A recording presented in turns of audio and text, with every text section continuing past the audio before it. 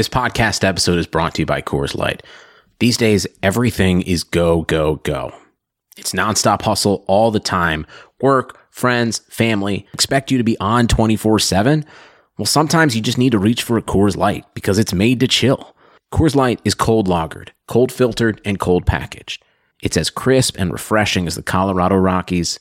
It is literally made to chill. Coors Light is the one I choose when I need to unwind. So when you want to hit reset, reach for the beer that's made to chill. Get Coors Light in the new look delivered straight to your door with Drizzly or Instacart. Celebrate responsibly. Coors Brewing Company, Golden, Colorado.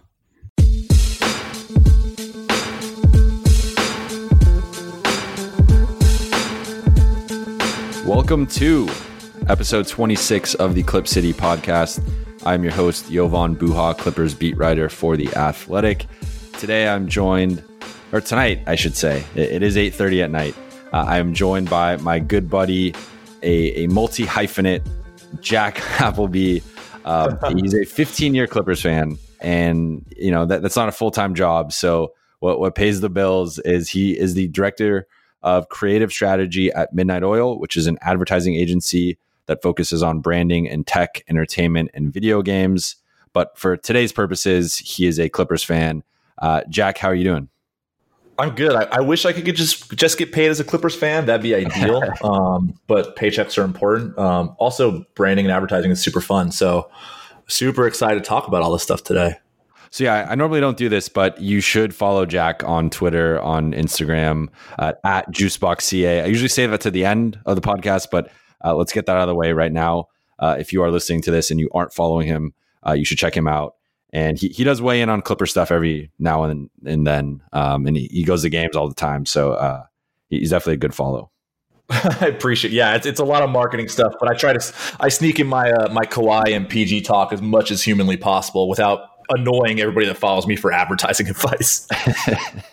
So today, this podcast idea got sparked by an interesting text you sent me about the Clippers branding and this potential talk of them rebranding in 2024 when they, are supposed to leave Staples Center, go into their new arena in Inglewood.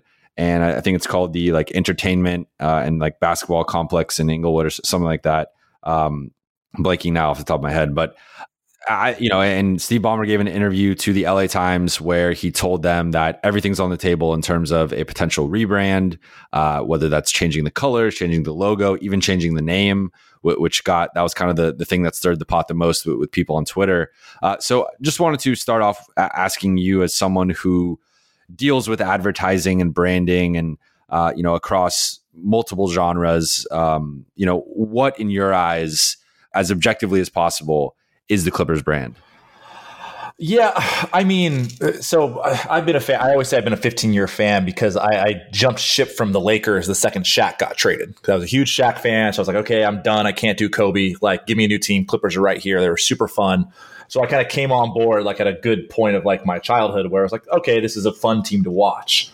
But in those 15 years, it's been so many trial and error moments with the team and kind of the brand itself that in a lot of ways, do we even have a brand if we're being really honest? Being in LA, it's a Lakers city, and it always has been. And rightfully so. 16 rings. God knows if I get that yelled at me one more time, I'm going to flip. But there hasn't been much to the quote unquote Clippers brand. As we look back over the last decade or so, we had Lob City. Lob City was probably the strongest brand moment, air quotes, that we've had in a very long time with Blake, CP, DJ. But I mean, as we all know, totally failed to deliver on promise, a couple of tremendous flameouts in the playoffs. And those guys didn't even like playing with each other towards the end. It was visibly not fun basketball to watch the last couple of years. Top that off with Blake taking swings at trainers and all of that nonsense. And it's just the Clippers, again, even as a fan, it's not alternative or edgy that I'm a Clippers fan. Most people are oh, that's adorable. You like the Clippers. There's no reason to like the Clippers. Yeah, and I said this recently on a podcast where really, like you said, Lob City has been the closest thing they've had to a brand.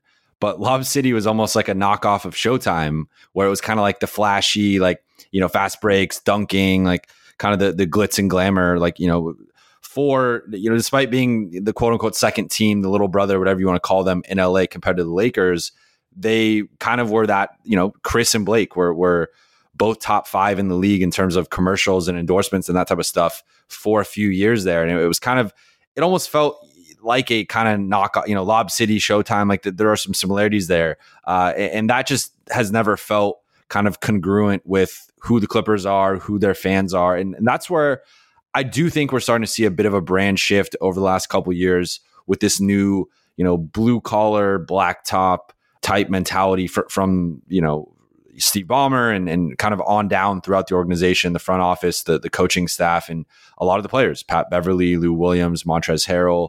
I think Kawhi Leonard and Paul George both fit into that identity as well as a superstar or two superstars can. So I think we are starting to see a shift and a brand being built with the Clippers over the last couple of years. But, ultimately, I think any successful kind of brand, that there is a level of winning that's kind of associated with that. Like we think of Showtime because the Lakers won 5 championships in the 80s, and it was the best product on the court, during that span. And, you think of the MJ Bulls and, their iconic intros that kind of changed the way, teams were introduced and kind of made it more of a show, and just on and on and on. Like kind of there are these sort of, brand, even more recently, like the Heatles or these Warriors and stuff. Like a lot of people, like it kind of gets built organically when you have a good product, when you have a winning product. So I do think that the Clippers are kind of in the middle of building that. I wouldn't say they've completely built that yet, but it does seem to be trending towards we're the anti-Lakers, we're the blue collar team, we're the hard nosed team. We are anti, glitz, glamour, Hollywood. As Pat Beverly said it last season, we're for the people in the back, and I think that's totally kind of where the Clippers are going. Yeah, no, that's exactly. I think it's right, and I think you're 100% right in that the brand is like becoming something special with that kind of blue collar touch. It's still, to be wrong, like we're seeing, you mentioned a lot of very iconic teams over the last couple of years, and we've seen kind of the evolution of basketball as a brand overall go long past the sport. I mean, we always read the headlines about LeBron and Space Jam 2 and everyone's post-career aspirations now. That's becoming true of the teams as well. Whereas in the last year or two, it feels like the Clippers have built what is a really interesting backbone for a Los Angeles-related brand, which is the very blue-collar, very hardworking, very hustle-based. Like everything in Los Angeles is based on being star-studded and just as bright as humanly possible. It's something different, and it does stand out kind of among LA sports and LA in general because it's based on hardworking guys who have had success. And like you said, the success is such a big part of it. Like, do you have something that actually works? Suddenly, any kind of brand is justified when it works. The Spurs people wouldn't be interested in if they hadn't won so many damn times over the last 2 decades.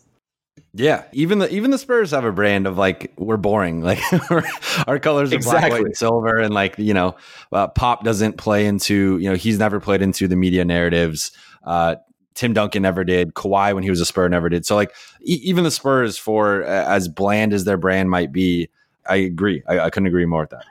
Yeah, I mean, and with the LA our way, which I really like. Like, I think what the Clippers have done is built something that fans can really believe in. Like, I don't think it's exceeding the Clipper fan right now. I don't think it's breaking into the wider NBA yet. But I think for the Clippers fans that have been here for a while, seeing LA our way, identifying that with how the players are playing, how some of like the social media content comes out, like it feels something true to who we are that is, again, working. Whereas it wasn't that long ago that the Clippers were fronting that whole it takes everything language, which was ridiculous contextually to who they had. Like those guys, like CP and Blake, couldn't even get along on the floor at that time. And there's this big brand message of it takes everything. Or like, yeah, we know. We wish our players could get along so we could actually do the damn thing. So I think the big elephant in the room with all of this, and we just touched on it a few minutes ago, but there's the Lakers. And the Lakers, I almost couldn't think of a worse team to have another team with, when you're looking at like adding a second team to LA next to the Lakers. They're really almost not even in the NBA, but like almost looking at across sports, like really the only teams you could maybe put up against them would be like the Cowboys and the Yankees. But even in New York, you have the Mets, who have carved out their own like kind of niche over the last, few decades. And they've won some World Series, and like they have a very loyal, large and kind of vocal fan base. So I guess maybe the Cowboys would be kind of the equivalent of like if you just started another team in Dallas, and kind of the struggles of building that brand and building that fan base. Because the Lakers, really, this is truly what I like. They are the global team of the NBA, of potentially all of U.S. American sports. Like they're the team, and that I just think it makes things so difficult for the Clippers because they're both in the same city, and because the Lakers have been the last 6 years notwithstanding so historically dominant. They've always had the stars. You go through the top 10 players of all time. I think at this point they've had like 6 or 7 of them. Like it's just ridiculous, the embarrassment of riches that the Lakers have had for 60, 70 years. And that is in such stark contrast to what the Clippers have had the last 30, 40 years, where, I just looked this up randomly as I was writing a story. Like until this Lob City era, the post Chris Paul, post Blake Griffin era, the Clippers had never been 500 or better for consecutive seasons more than twice over a 40-year span. So it's like they've literally always been bad, whether it was Buffalo, whether it was LA, whether it was San Diego. They've always just been bad, even pre-Sterling. So, they've had their moments. They've had, Bob McAdoo won an MVP as a Buffalo Brave. Like they've had their moments of success, like kind of here or there, these little blips. But you have probably the worst, pound for pound franchise in the league versus probably the best pound for pound franchise in the league in the same city. And I think that's just given, so much has changed in the last decade. And we saw it start with Blake and, trading for Chris, and then Steve Ballmer buying the team, and the success they had, even if it wasn't a championship or conference finals,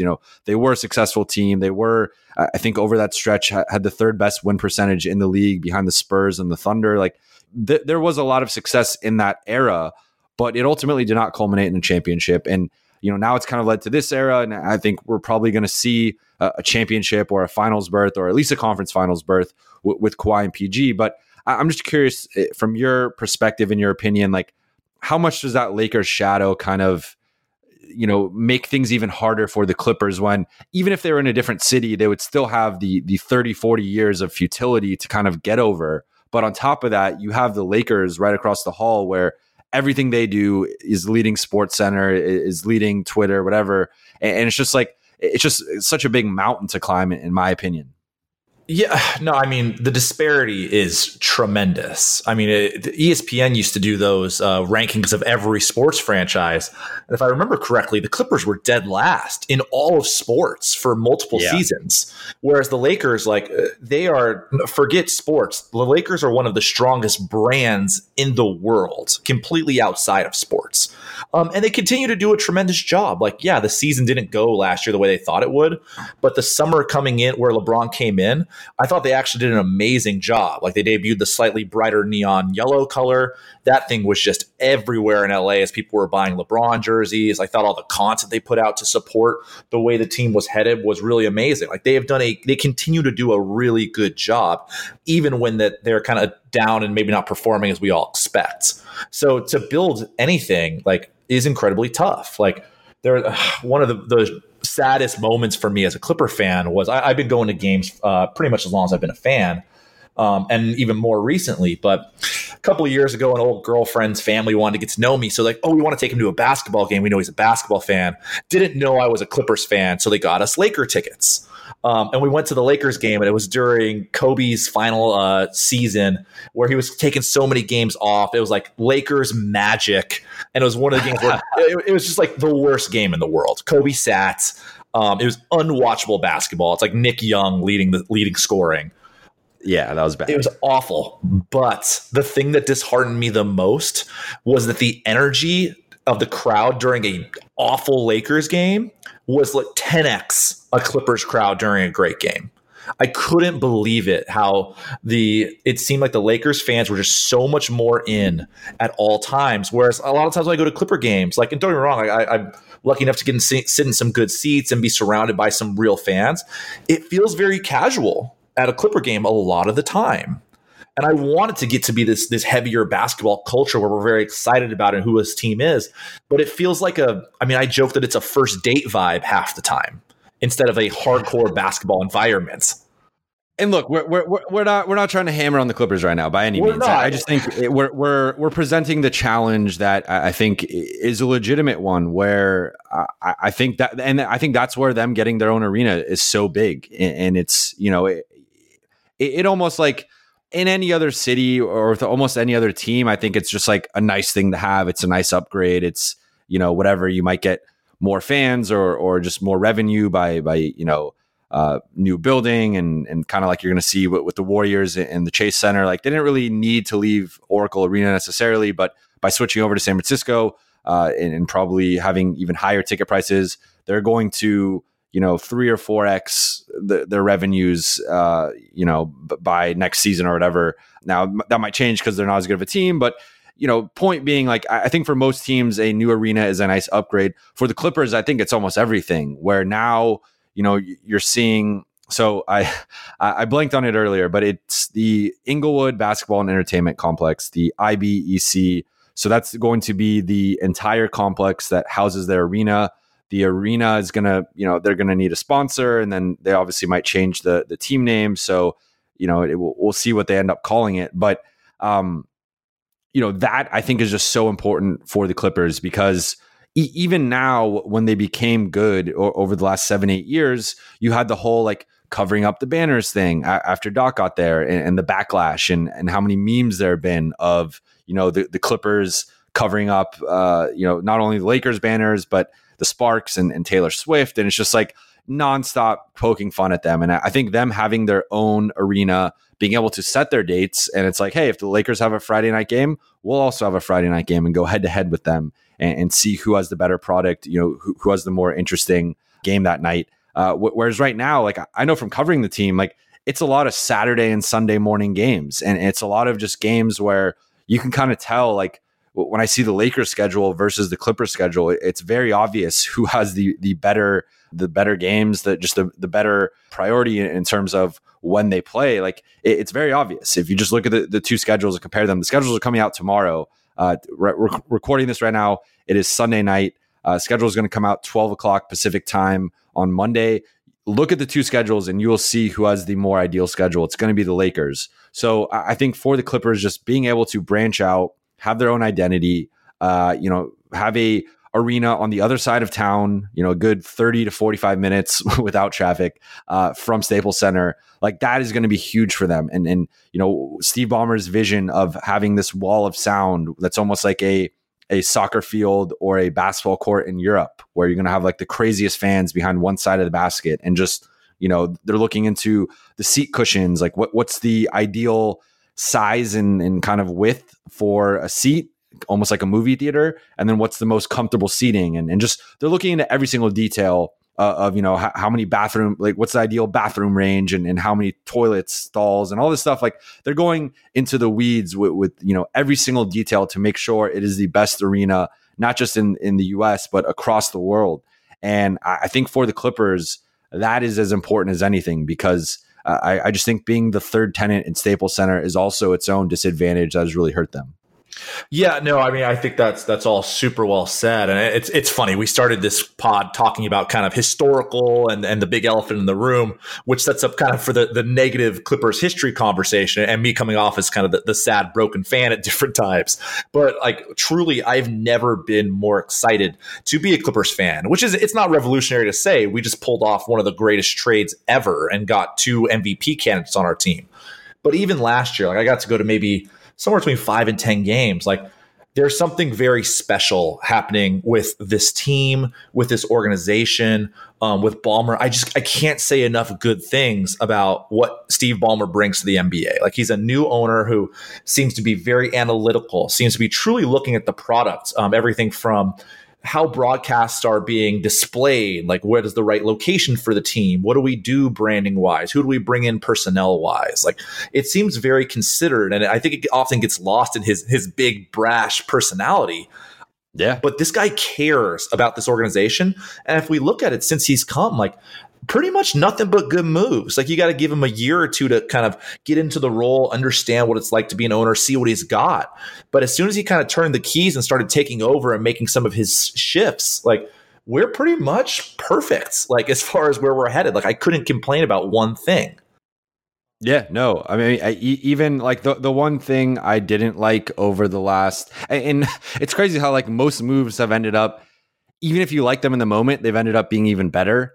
So it was like the Blake Griffin trade. It was kind of like, all right, well, okay, they're getting off the money. They're getting younger. They're getting more flexible financially. Like they kind of were sort of hard capped at like a certain level where, that core of Gallo and Blake and DJ, that's like maybe a second round team on a good year when everything breaks right. Otherwise, that's probably a first round and out team. So you trade him, you get Tobias, you get Boban, Avery, and some picks, and it's like, okay, well, this Tobias guy, like, maybe he can be a nice, at that point he was kind of more of a support player. Like he was the second leading scorer in Detroit, but no one really viewed him in that mold. Then all of a sudden he kind of took off with the Clippers and he became a legitimate all-star candidate.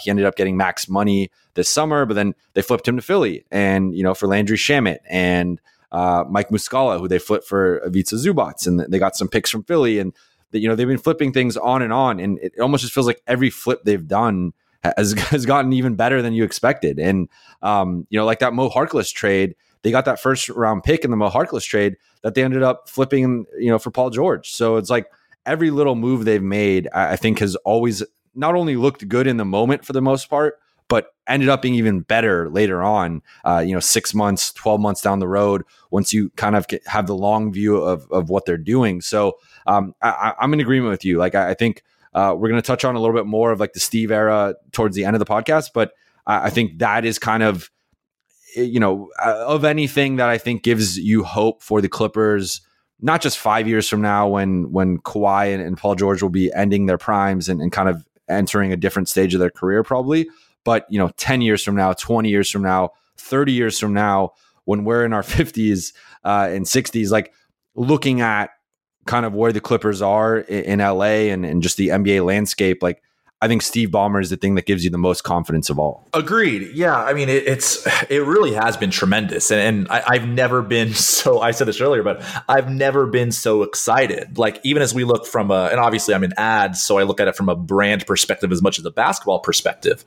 Like what they pulled off this summer in getting two superstars who actually fit with the mindset and mantra of the current team, who are currently being marketed in a way that is a differentiator, where it's the blue collar LA ROA work hard type of environment.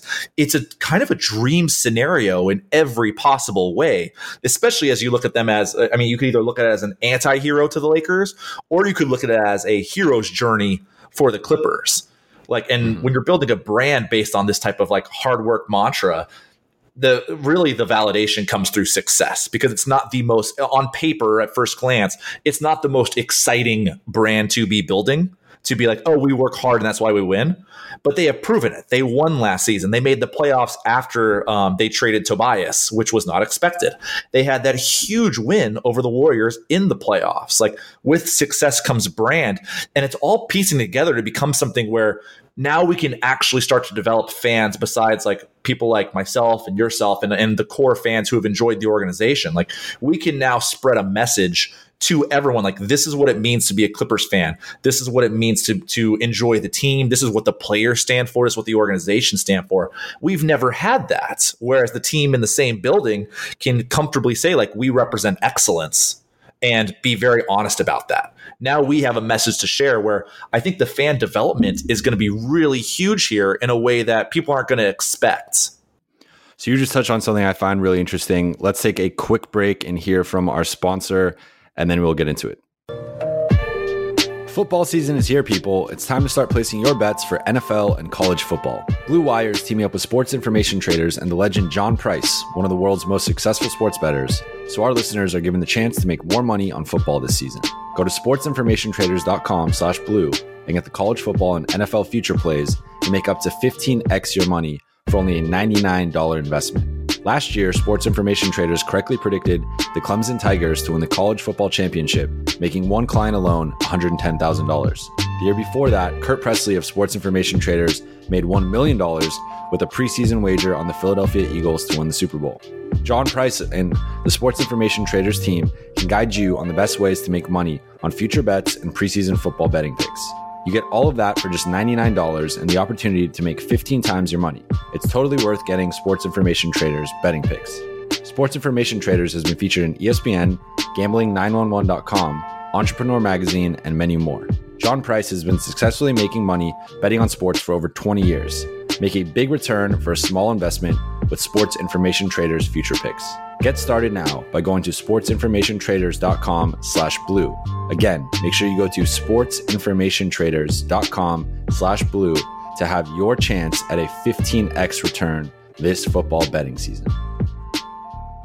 You just touched on something that I find interesting because I've been going back and forth on this on just the whole topic of the rebrand and the potential rebrand of the Clippers and what that would mean and what that would indicate.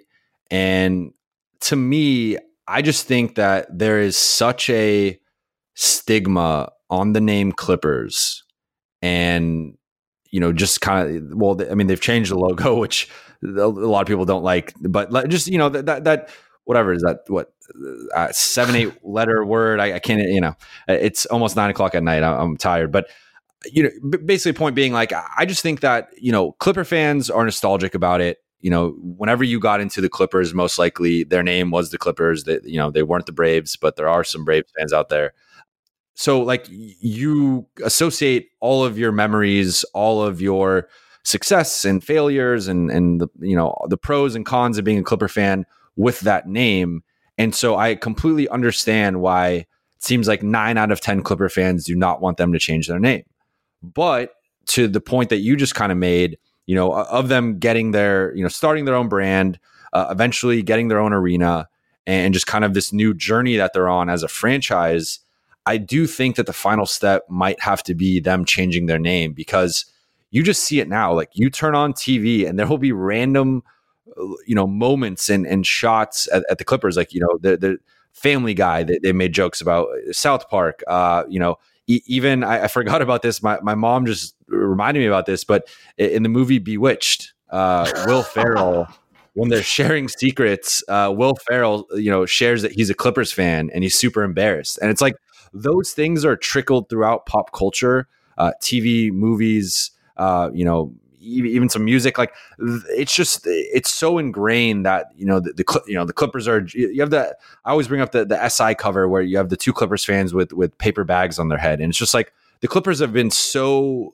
associated with failure and just being a joke and all this stuff for so long that yes, I think it is shifted dramatically over the last decade, but there still is that kind of stuff that lingers, and I think for them to kind of break through that last wall to enter more of as a national team and as a national brand and just branch out from just, the Clipper fan base they already have, I think a big part could be potentially changing their name. Now, obviously you don't want to butcher that and pick the wrong name. So I don't really know, what the right name is. And you got to be really careful with that because I think you've seen some pretty bad switches or just bad team names in general throughout different sports. But for my money, I do think that the last kind of hurdle for them might be putting the Clippers name to rest. Now, the caveat, of course, is that if they win a title before 2024, which is very realistic, it's going to be hard to change the name after you won a title. And maybe at that point, winning a title washes away all the pain, all the, all the what ifs of Sean Livingston and, Danny Manning and even Lamar Odom and just kind of on and Darius Miles, like on and on and on, all these what ifs, all these painful kind of memories. Like maybe that stuff's gone if you win a title, but from where I'm sitting and in my perspective on it, I just think that it's such a, that kind of might be the final thing where it's like, let's just change this name, something else, new arena, new name, kind of new everything, new colors, new logo. And let's just have a completely brand new start from here on out. And I think, I don't know. How do you feel about that? See, this is great because now I get to be the very positive Clipper fan in this moment because I actually disagree. I am on team keep the name. Although you mentioned kind of the asterisk that I would. To me, there's nothing. I mean, this is both, again, as a Clippers fan and then as someone who works in branding and advertising. To me, there's nothing stronger than an underdog. There's nothing stronger than a come up story. And right now, I mean, we saw a cultural shift when kind of the Vegas odds came out this summer and was like, the Clippers are legitimately favorites to win the NBA championship. Like, it's never happened before. Never happened. Like Lob City at its best was like, oh, the Clippers might be able to contend. And we never truly got there. Now we are a legitimate favorite to win the whole damn thing. And this is a moment where we can have for the current fans, we can have validation for support for this long. For new fans, something new to stand for to support this team.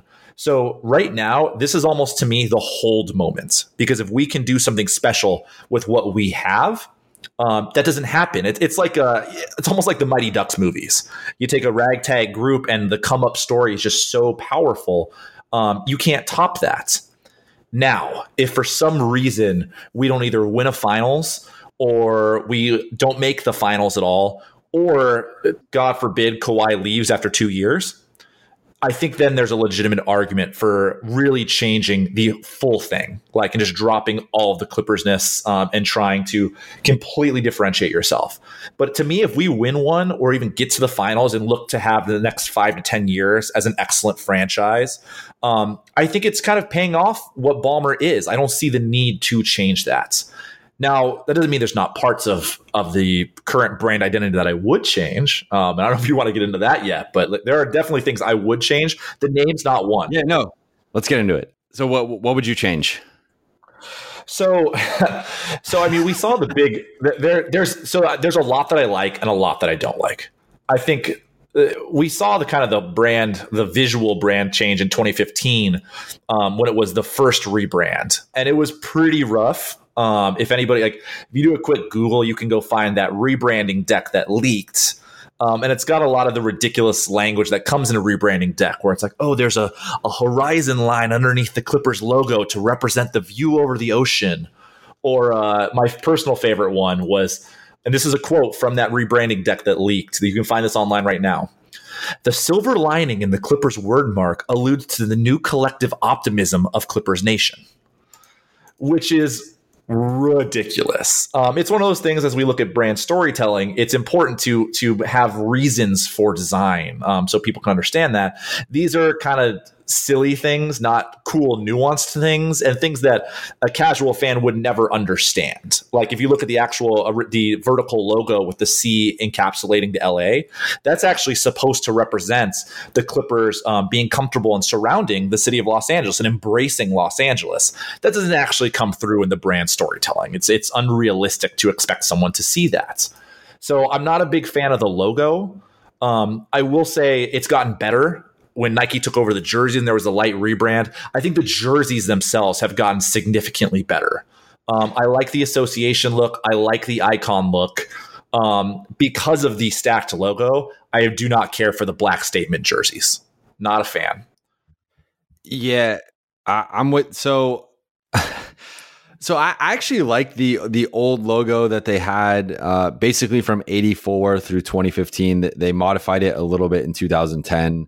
But I mean, look, it was basically a knockoff of the Lakers logo. So I get why it was probably, time to change that. But I really like that Clippers writing. I think that they had that in their jersey. Well, let me see here. It was like, in the 80s, that was the font on their jersey, which I thought looked really good. I also really like the cursive, back, 80s through late 80s through the, kind of late 2000s, sort of before that 2015 rebrand. I thought the cursive Clippers font, it was a great font, and not as big of a fan of the Los Angeles one. And that one's gone entirely because now they rebranded, and, something that people don't really know, or, a lot of people don't even know, even though it was out there, is that the Clippers did officially change their name from the Los Angeles Clippers to the LA Clippers. They are not the Los Angeles Clippers, which I like. They are LA, which I like too. No, I thought that was a brilliant move. It was a nice little subtlety that differentiated them from the Lakers because, again, like kind of that Laker shadow of like the Los Angeles Lakers, like that's just, that's its own iconic type thing. And then the Clippers differentiated it. Now you see it on, The Athletic and ESPN and anywhere else you go, they should be referred to as the LA Clippers, not the Los Angeles Clippers. That is the incorrect way to refer to them. But yeah, I mean, I think that to me, the thing I don't really like about the current, I like the LA encapsulated by the C. I like that logo. I also like it on the basketball. I know some people don't like either of those logos. I do like them. I do not like the Clippers font of, I guess, their official logo and what's on their jerseys. I don't, it's kind of too, it's like clean, but it's like clean in a weird way. And again, you have those, you have the lines above and below. And I just think it's the kind of the joke of people say it looks like it was something that was designed in Excel or Microsoft Word, whatever. Like that's kind of what it looks like. So to me, I think it would be cool to go back to sort of the older generation, whether you want to pick the 80s, 90s, or early 2000s, and kind of update that and kind of go back to that. But to me, like, I just don't, what they have right now, I think has to be changed. Probably everything. Like, I would change everything personally, but if you want to keep the name, that's fine. But I think you do have to probably change the logo or at least the font on the jerseys and kind of restructure that. And then I actually think they should change the colors too. I don't know how you feel about that. Yeah, I'm mixed. I'm mixed on the colors. Yeah, so I mean, with the colors, like it's funny. Like, and I've got them pulled up in front of me right now. Like I do like the current. Like I mentioned, I like the current Association Icon Edition jerseys, the white and the blue, with the asymmetrical shorts, with the kind of the silver gray ribbing along the jersey and shorts. I think they're clean looking. I think they fit that kind of blue collar aesthetic, like a little more like uniform in the sense of work uniform, less than jersey uniform, which I think fits. Now. And as far as the font goes, like I could take it or leave it. Like it doesn't necessarily do anything for me, but when it reads Clippers across the chest, fine. I'm good with that. It doesn't bother me whatsoever. That said, I think the thing that the Clippers have done really exceptionally well the last 2 years is their City Edition jerseys. Yeah. So and I know the most recent ones based on the 1984 Olympic team. I'll admit that right off the bat, I was like, oh, this looks like the starter logo. This is not what I'm looking for. But when I saw them on court, I saw Tobias wearing them, saw Lou wearing them. I was fully in. Like, I liked that kind of retro-y look. And even the year before that, which is actually my favorite look, was the 17-18 City Edition, which was the baby blue and orange nautical jerseys, where it had the shorts that were asymmetrical. Like, that is by far my favorite look. I think it's a look that actually really fits with the way you're seeing brands and people buy kind of retail at this moment, where it's very bright colors, it's very loud. I think it's very appropriate for Los Angeles. Does it kind of move away maybe from kind of the vibe and mantra that the Clippers are building? Maybe a little bit. And I think if they do a full color rebrand, I don't know if revisiting the past would be the way that they would go, considering they're so future focused.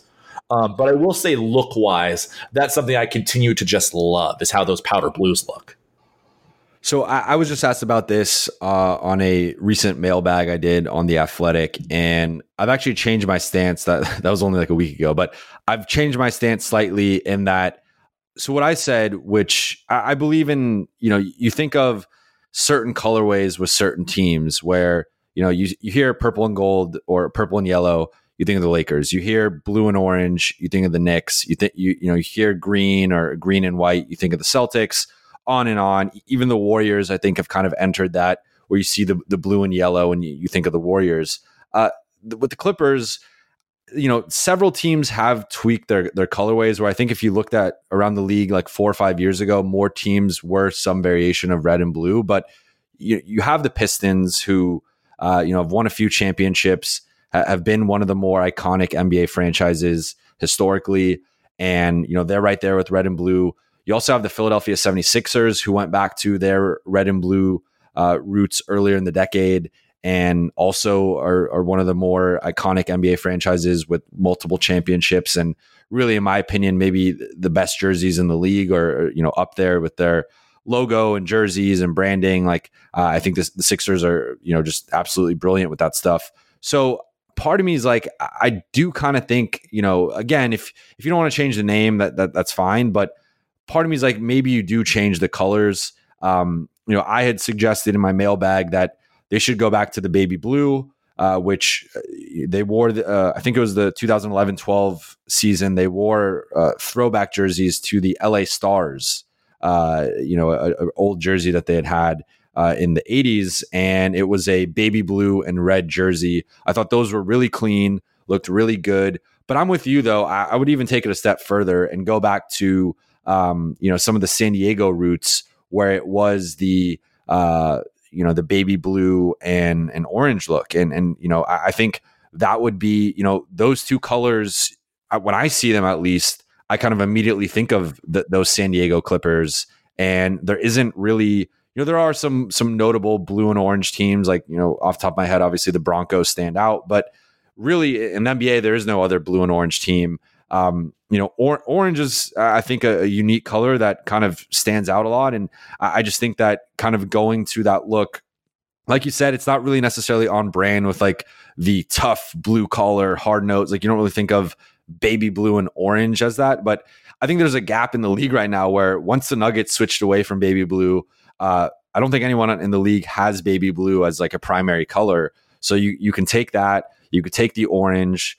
You could also maybe have like navy as your kind of third color and kind of bounce around between navy, baby blue, and orange. And just to me, I think that maybe is like the palette cleanse of, all right, well, you're not changing the name, but you're at least changing kind of everything else and sort of going maybe an ode to San Diego, an ode to the past. Because the other truth is like, part of the only other reason I would want to change the name is because, Clippers and Clipper ships, whatever, like that is more associated with San Diego. And I think there are certain teams, like, again, going back to the Lakers, like there are not many lakes in Los Angeles, but they've won so many titles and it's such an iconic brand that you have to, you can't change the name Lakers. And even the Jazz probably should have changed and New Orleans got that back. But, even the Jazz have had their own, finals trips and kind of Malone and Stockton are all timers.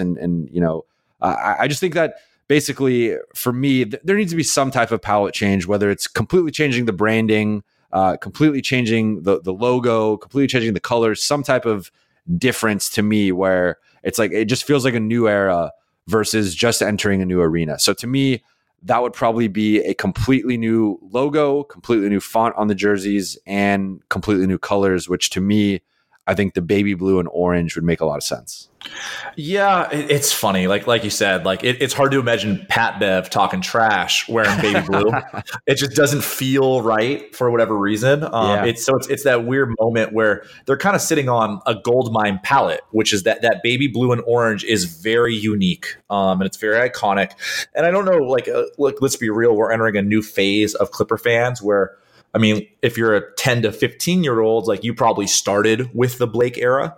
So you may not have the San Diego history. You'll probably ask someone at some point, why are they called the Clippers? And you'll get the whole, like there's not a lot of Grizzlies running around Memphis as far as I know. Like it's the whole, we see the holdover franchise name for obvious reasons.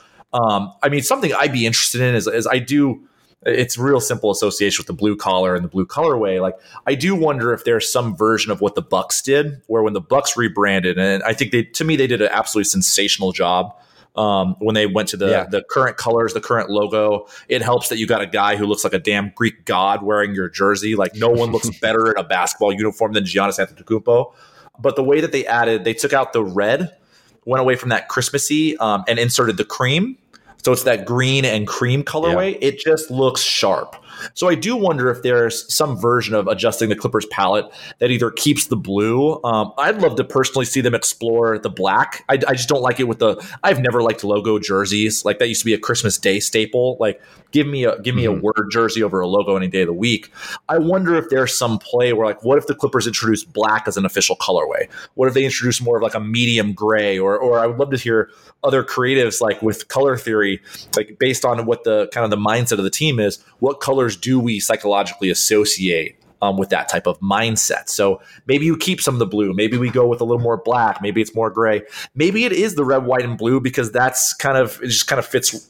I mean, the country overall. We won't even get into that side of things, but it could be a lot of things. I do wonder if the baby blue and orange, which are beautiful, but old school, fit with the current team. And if they're the direction you want to go, if you're building towards a future that maybe doesn't even want to acknowledge the past, like at this point, is there value in acknowledging who the Clippers were? Or do we want to, like to your point, do we want a clean slate start where this is everything is brand new as of today? Let's stop talking about Clippers history. Let's talk about Clippers future.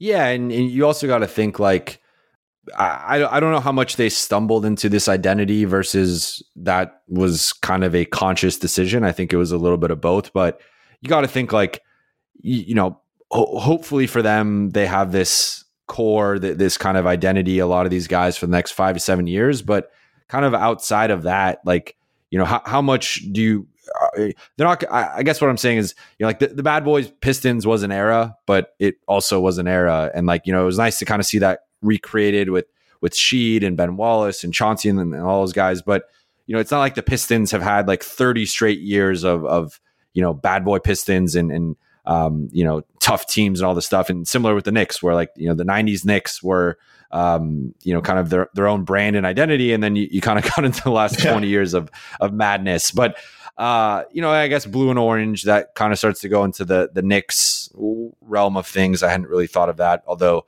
this would be baby blue and that kind of almost like a lighter shade of orange. But I don't know. I guess also for me, like I'm a fan of red more than blue. So I actually liked that for a lot of the 2000s. Those Clippers teams were, the jerseys were red with kind of blue accents, and then they implemented the alternate blue jersey with the Los Angeles cursive. But for the most part, it really they played more into the red than the blue, and then it seems like this decade that's kind of flipped where they've played more into the blue than the red. But we could probably talk about this for an hour, but I guess I think we're both in agreement here to varying degrees. It's just they have to figure it out. But to me, it's got to be some kind of variation of like you either completely change the font and the branding and logo, or you change the colors, or maybe both. But I think you shouldn't. And if you're starting a new arena and kind of this whole new era of Clippers basketball, or whatever team name they're going to go with, like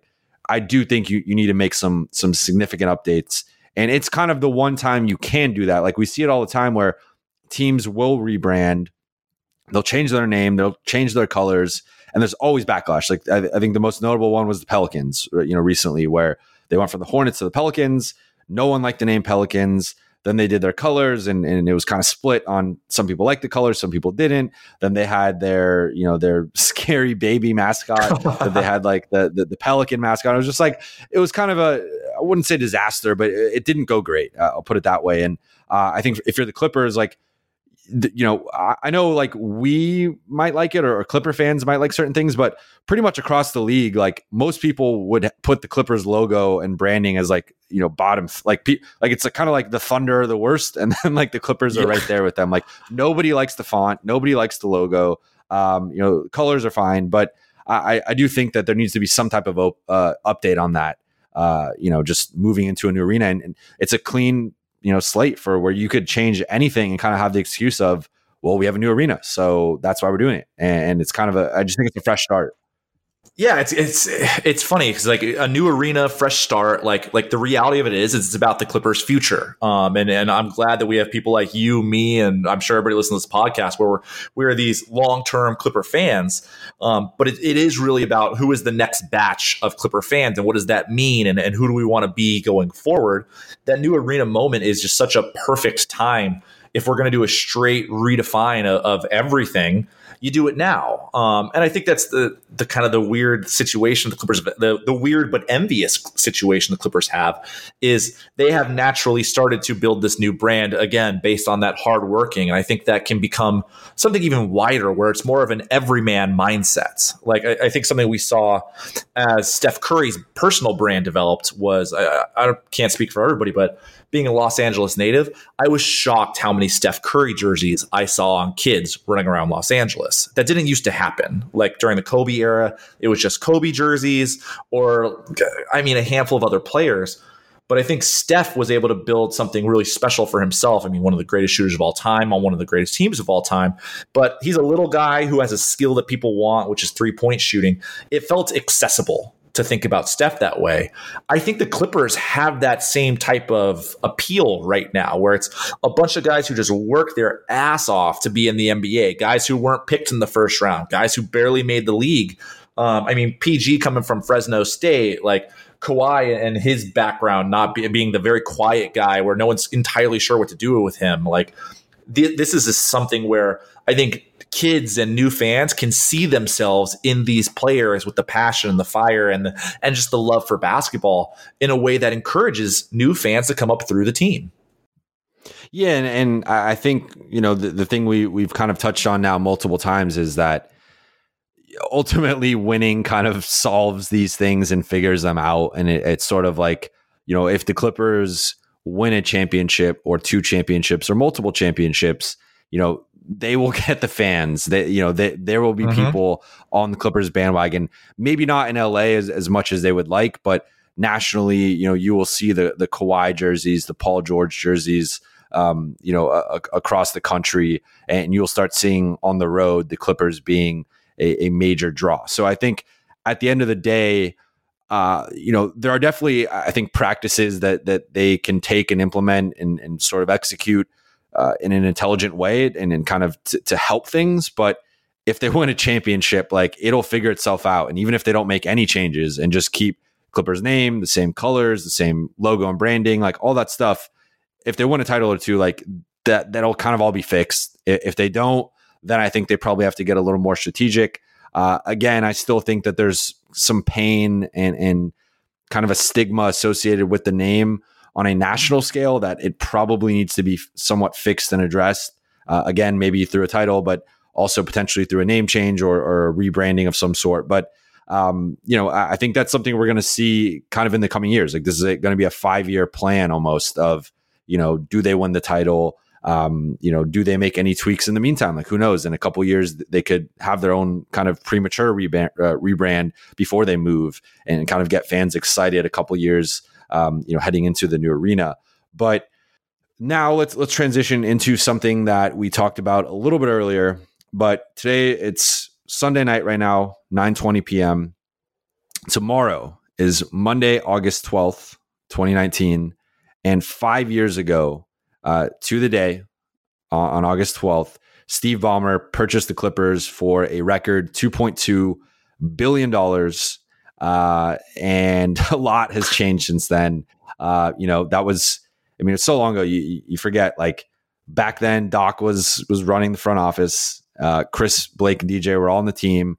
They had yet to blow the Houston series. They had yet to have the disappointing Portland and Utah series that were both ended, at least in my opinion, due to injury and kind of prematurely. And that was unfortunate.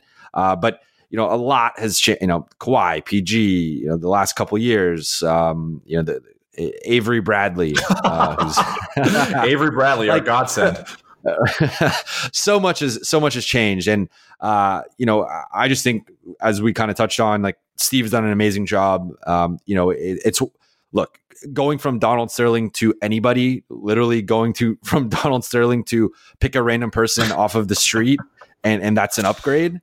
But to go to Steve Ballmer, the wealthiest owner in North America, in team sports, the 19th richest person in the country, in the world, someone who we see from his, whether it's his press conferences or just the way he reacts in game and in his courtside seats on the baseline. Like, this is someone who really cares, who's really passionate, and clearly has a lot of success. To be a top 20 richest person in the world, you gotta be a little bit smart, at least. And I think, as you kind of mentioned, that kind of gets lost in the whole Ballmer narrative. Is people kind of just throw out Microsoft and is viral speeches and all this different stuff. But, like, dude's a genius. Like, you don't get that much money but by not being basically a genius. So I think you've seen his imprint and footprint all over the Clippers, and especially the last 2 to 3 years when they've really, I think, hit their stride and hit their growth.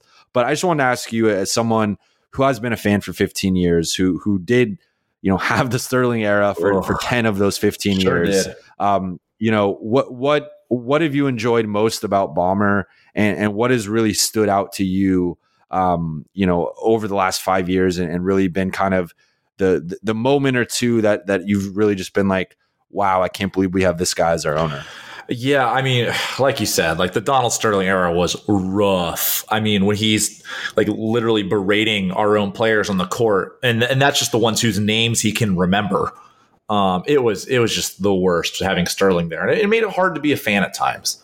But with Ballmer, I mean, like 5 years, like I really think he has done a masterful job with this team. Like he inherited a team that was a fringe contender that had star power. And he didn't screw it up. Didn't come in and make a bunch of changes. It wasn't a Vivek situation where we immediately start to feel what that guy wants to do. Like he came in and saw what he had and let it run its course. Which the reality was the Clippers weren't going to win a championship with that team. And had to make some deals that maybe we did promise Blake early on that he was going to be our guy forever. But it takes a lot of courage. It takes a lot of courage to do what he did. The shirts, yeah. I mean, don't get me wrong. It's not great. Like, it wasn't great. But, like, as a businessman looking towards the future, like I really respect how he handled disassembling the CP3 era, the Blake era. Like, those were good trades. Like, we got good value out of those. And we set ourselves up for something really strong. Like, I give Doc a lot of credit. I blamed Doc a lot during the years of Lob City not performing, and I've completely changed my tune on that. He's an awful front office manager. He's truly a terrible GM, but I do think he's an exceptional coach. And for Doc to be able to give up that role to do what he does best, like that's another thing that not a lot of people could do. So the combination of what Steve has done to kind of give the tools that we need to build a new team, make the operational changes that need to happen, empower Doc in the right ways, make some changes like everywhere that it needs to happen. Like it's pretty special. Like, and you can see that set up this summer. Like Kawhi clearly wanted to come here. Like reading your own report on The Athletic, reading as much as possible about how set up we are for success right now. Thank you. We outbid. It was a great piece. I really enjoyed it. We've already forgotten that a player chose the Clippers over the Lakers. Like that is a colossal deal. Free agency in the NBA is one of the hardest moments for every team summer. Like how many teams we see clear out cap space and never get anybody? How many years did Mark Cuban strike out, even when he won a championship, to go get the star guy? Finally, thought he finally did it with DJ, and then had DJ Renegade come back. Free agency is extremely hard. And a player chose the Clippers, the Knicks. I mean, the Knicks is just like for years now, like Amari for 20 games, basically is what it felt like. But no, I mean, to an NBA superstar, a Finals MVP chose the Clippers over the Lakers, and if that's not the validation that you need for Ballmer and what this organization has become, I don't know what is. No, I couldn't agree more. Like for me, I think it's been just the stuff behind the scenes that the fans don't necessarily see, and just kind of hearing some of the stories of, you know, how much Ballmer has invested. And really, again, I know you kind of said it earlier in the podcast, like it took him a year or two to kind of figure this out. And of course it will, because being an owner of an NBA team is unlike any job, or a sports team, I guess, like any job in America, in the world. Like it's just so different no matter what type of business experience you have. Nothing can really prepare you for that.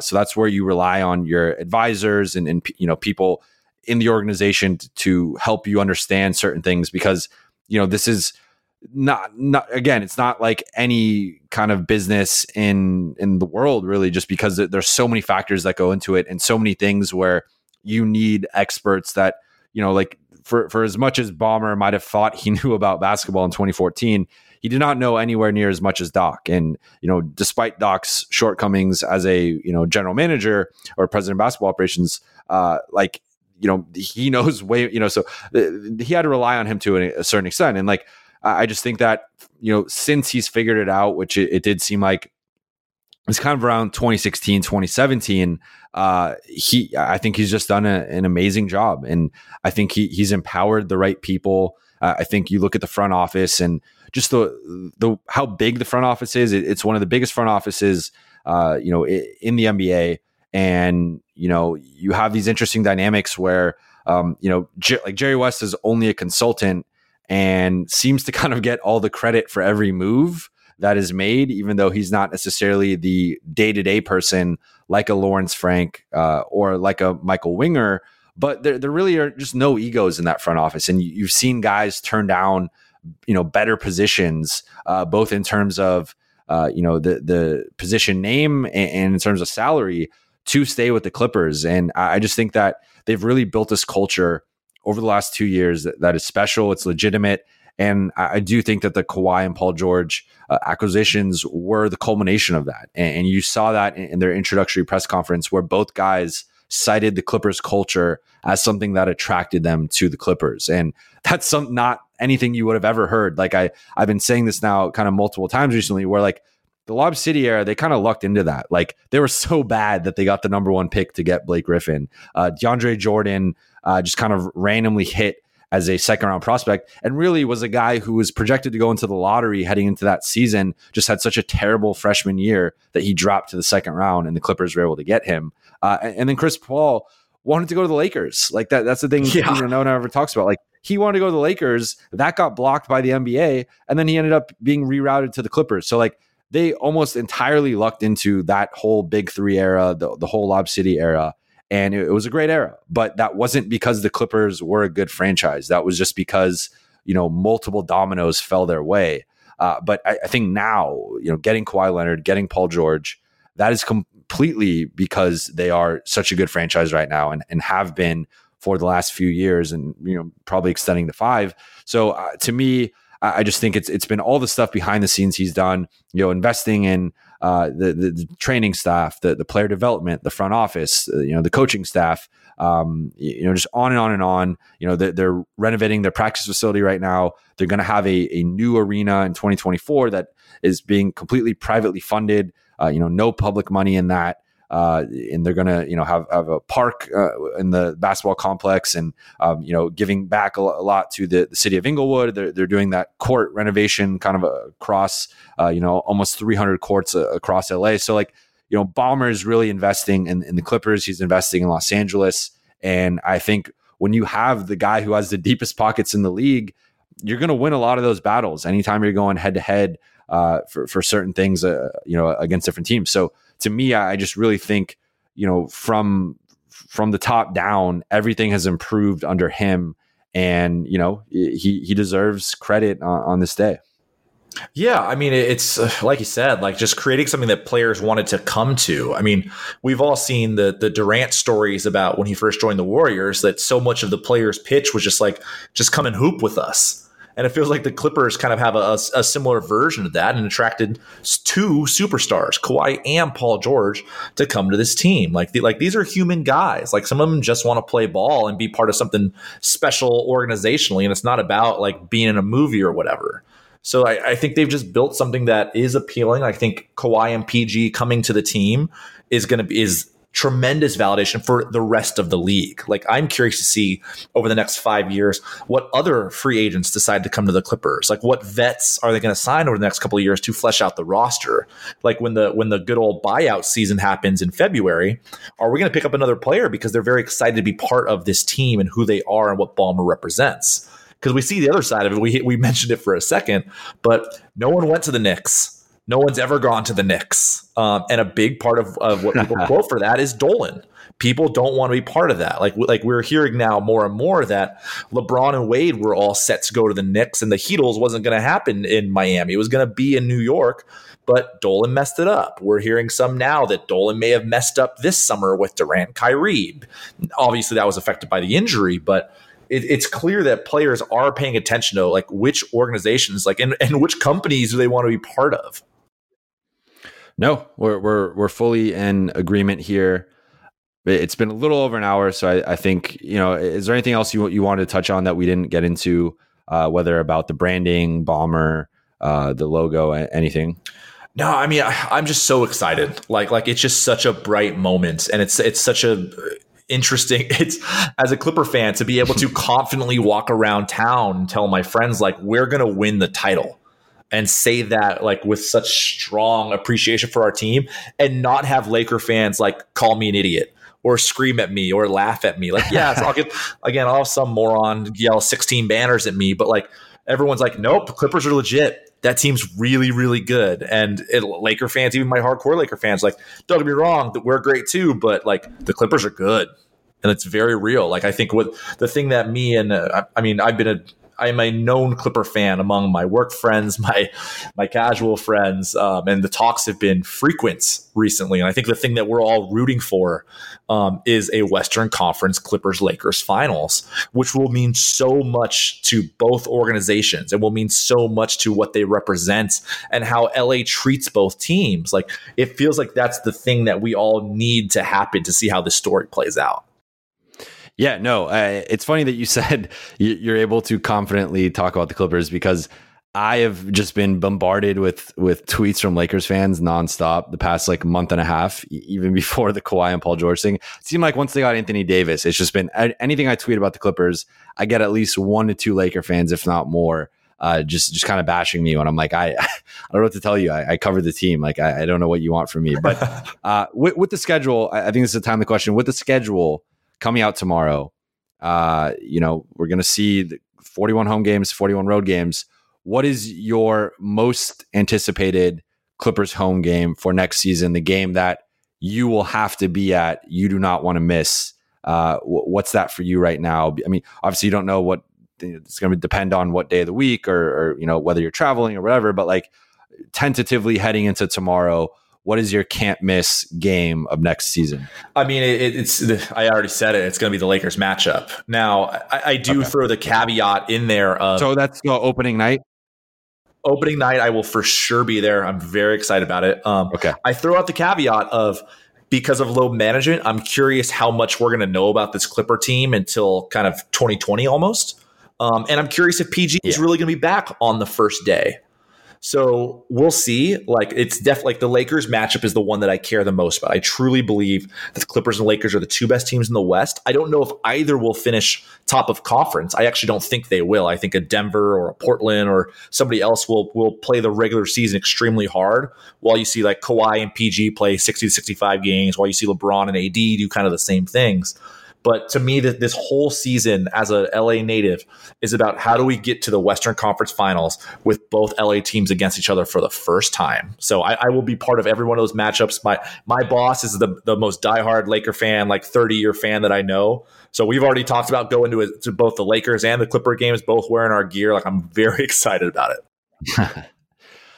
All right, man. Well, this was fun. I'm glad we finally got the podcast. It's been a long time coming. I also don't think this will be our final podcast together. I think we'll be able to do a lot more of this in the future. So, that's kind of a little bit of a sneak peek of, something I know you're working on that, we don't have to get into, but unless you want to. No, I mean, it's I've wanted to do a lot more with basketball for a long time. I've worked in advertising with the various kind of tech stuff. And I've got some personal things I'm launching. So like you mentioned my Twitter earlier, there's more and more basketball stuff that's going to be coming out from that. Not just Clippers, but NBA overall related. So that's at Juicebox CA on Twitter and Instagram. But there's a lot more basketball stuff coming, I think, from me, from you, from the combination of us. It's going to be fun. It's going to be a good year, good season. Yes, sir. Anything you want to plug before we go? No, I've already said social. That's the big one. But yeah, I mean, honestly, you ever want to get a coffee, talk Clippers? I'm the guy. That's it. Give me a shout. I'm a big fan, and I'm always glad to meet other Clipper fans. Are the DMs open? The DMs are always open. It'll take me like a week to get back to you because I'm that guy, but they're always open. Okay. Well, thank you to Jack. Okay. One thing I got to know. Which I feel like you've probably talked about this before, but I don't know the answer. Where did the Juicebox CA handle come from?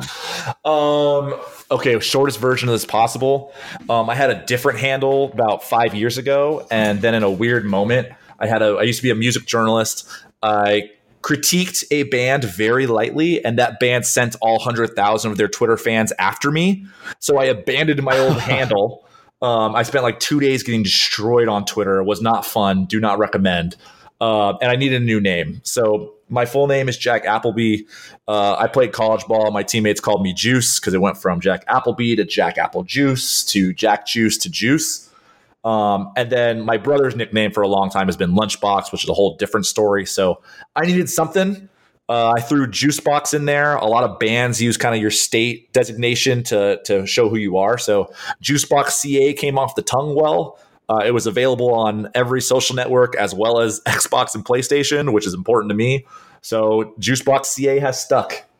I like it. I think for me, fortunately, there was no other Jovan Buha to kind of battle with for my name. But I feel like it's nice to have, if you're not going to have your full name or just don't want it, like it's nice to kind of have something that people know you by. So I feel like you've carved out that, people say Juicebox CA, or, I mean, I guess I've never heard someone say it in person, but like, I feel like I've seen it on, it's been referenced on Twitter and stuff where I think you've kind of built that out where like people know what that is. Yeah, I appreciate that. And it does happen. I have been called Juicebox in person. It is a thing. It's fun. Okay. It's silly, but it's fun and it's part of who I am now. So on it goes. All right, man. Well, thank you for your time. I really appreciate it on this Sunday night. I'm going to catch up on the new episode of Succession. I'm looking forward to that. Yes. But thank you to Jack. Again, follow him on Instagram and Twitter at JuiceBoxCA. You can follow me on Instagram and Twitter at Jovan Buha. That is at JOVAN BUHA. As always, please be sure to subscribe to The Athletic. You can subscribe for a 1-week free trial. If you like it, you can keep subscribing. If you don't, you can unsubscribe, but I highly recommend that. The subscription price right now is about $3 or $4 a month. So I recommend also clicking on one of my articles and subscribing off of one of those to help me out if you enjoy this podcast. And last but not least, certainly most important, subscribe to this podcast wherever you get your podcasts, Apple Music, Spotify, Stitcher, on and on. You could search Clip City or Blue Wire, or if you're listening to it right now, you could just subscribe on whatever you're listening on. So thank you guys very much for listening. As always, I will be back next week on Tuesday before I'm out of office for a couple weeks going to Europe. Looking forward to that trip. So after this episode, I will have one more episode before a 2-week vacation, and then I'll be back after that. So thank you guys, and talk to you next week.